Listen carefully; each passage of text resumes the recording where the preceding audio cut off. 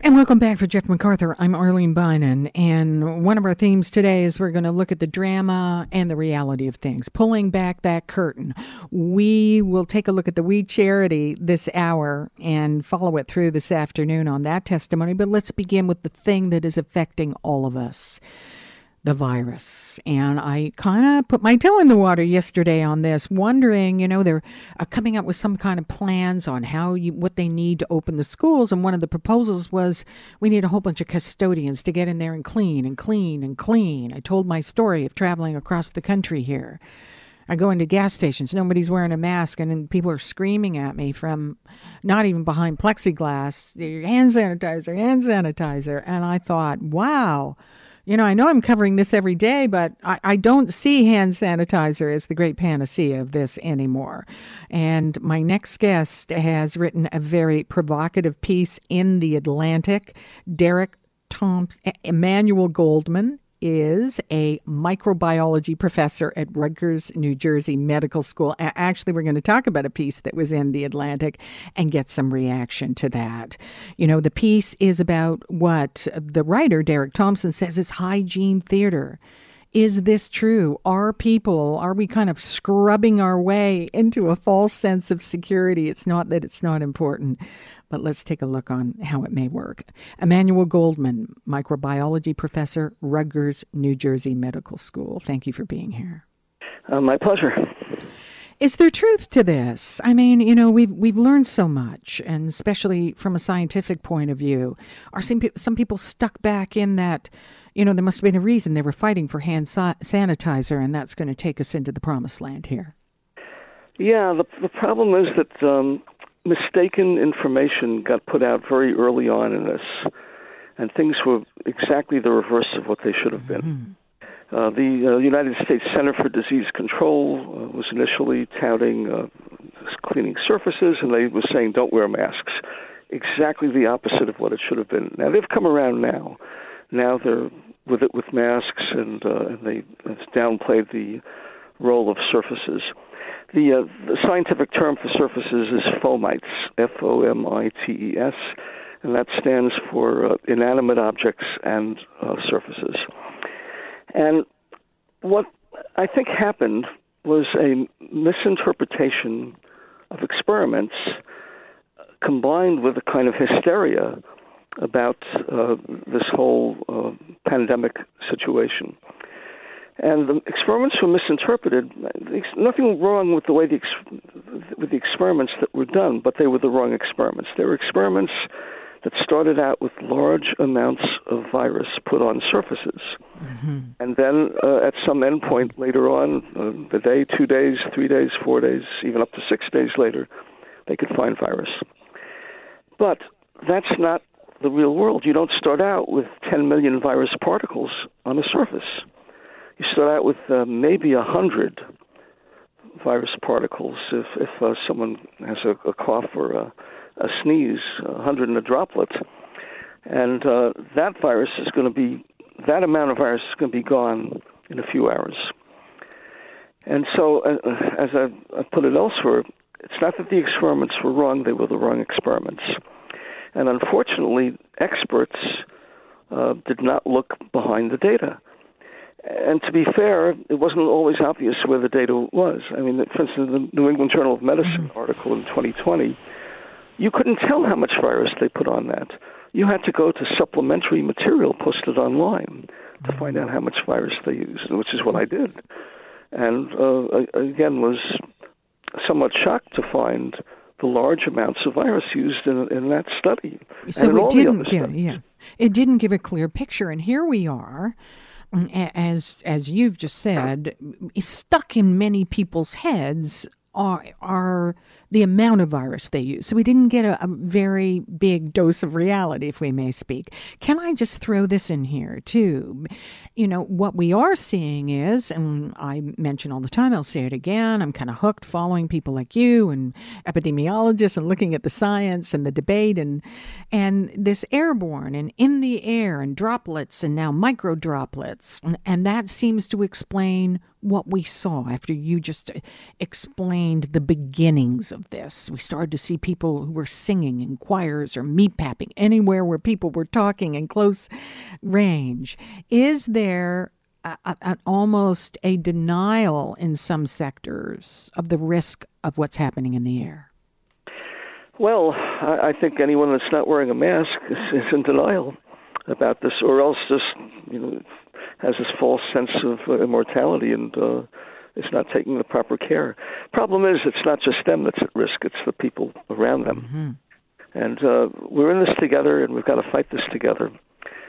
And there was in that same article in the Atlantic that Derek mm-hmm. Thompson wrote. I thought he did a terrific job in that article, by the way. There was another incident discussed with one of my colleagues, Dr. Donald Schaffner, in South Korea, a multi-use building of over 1,000 people in the building. One office had a surge of coronavirus infections, and nobody else in the building got it, or hardly anyone else in the building got it. And clearly, if there were surfaces involved, everyone would have gotten it. Elevator buttons being touched, handrails being touched, within minutes. So it's the evidence that we have is clearly airborne transmission, and that's why masks are so essential. They are. They turned it around. We've learned more. There was also a sense, and I know in the article they compare it to 9/11. I can't tell you how many times I've been doing that too, because we began with one thing and ended another. And are we in the same place? Like, it got to the point where after 9/11, there was all sorts of stuff. People were asking you questions and, I don't know, patting you down to see if you had a gun and. However, it was a bit of theater itself to make you feel safe. Now that we know that is being used, is it important, do you think, to really cut to the chase here and find out what is real and what is not? Well, certainly, but to extend your theater analogy, I think Shakespeare put it best when he said, "What's done cannot be undone." Ah. Nice. And that's the problem where we are right now. It was said, it was out there in the public, and it's going to be so difficult to scale that back with all this unnecessary cleaning and scrubbing. You don't want to give up your hygiene. You still want to do normal hygiene, but you would do that, you should do that, even without a pandemic. Mm-hmm. Our mothers told us, wash your hands before you prepare food. Wash your hands after you go to the bathroom. Wash your hands if you touch something that might be dirty. That's all still true, but you don't have to do it in excess any more than you should be doing it anyway. That's I think the message that we need to get out there, and it's going to take a long time to undo the damage that was done by having a false message that was sent out initially. Okay, let's take this and move into how things are opening up, because I'm with you. I'm following all this stuff, and there seems to be a feeling that if the cases go down and it's under control, the people can cram into bars. I mean, let's just say it. If this is true and it's spread in this way and people are not wearing masks, this is just ridiculous, cramming people speaking to each other if that virus is still loose. Do you agree? I'm afraid I do have to agree with that. We're not out of the woods yet. We've made progress. Certainly you have in Canada and in the northeastern United States we've made progress. But it's going to take some vigilance, and it's going to take some time before we get the level of virus transmission down far enough before we can socialize with any kind of comfort. Here's another problem. I mean, if we're doing this, what we're calling this hygiene theater, as it was in the Atlantic piece, you put money into it. Sanitizer, whatever it costs, it's an effort and it's time. And time. And are we, letting the monster roam around while we're doing something completely different? I mean, absolutely, very, very well put. That's the trouble. By distracting ourselves with ineffectual efforts, we may miss the forest for the trees, miss the 900-pound gorilla in the room. We have to stay focused on what really works, and what really works is masks, social distancing, moving things outdoors as much as possible. Also, when we talk about social distancing, if these micro droplets, you've got your droplets, then you've got the other ones that we now know are hanging around. I want to ask you, I'm starting to get the feeling in some areas that people don't want to know, because if we realize that that's how it's spread, then maybe we've got to start shutting things down or thinking completely differently. Is there a sense of hear no evil, see no evil, speak no evil a bit on this? Well, it's not.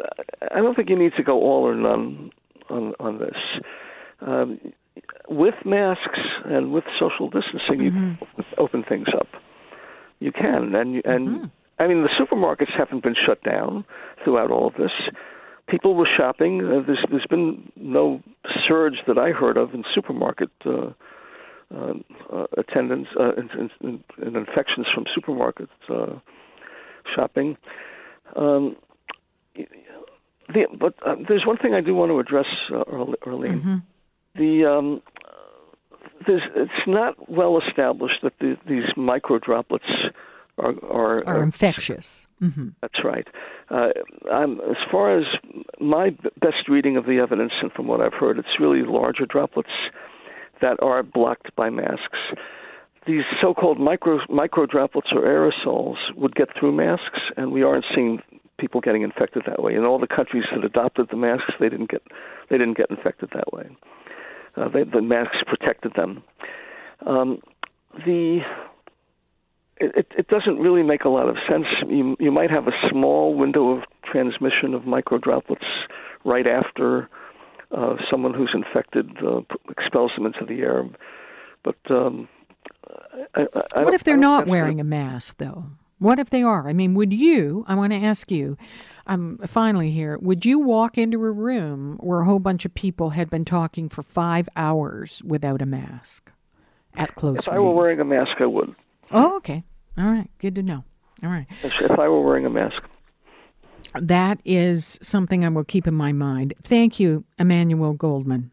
And we appreciate your honesty here, and we'll see whether or not this whole way of looking at this gets turned around. It's a matter of life and death in our economy, so it's no small thing. Thank you for joining us. You're welcome. Thanks for having me.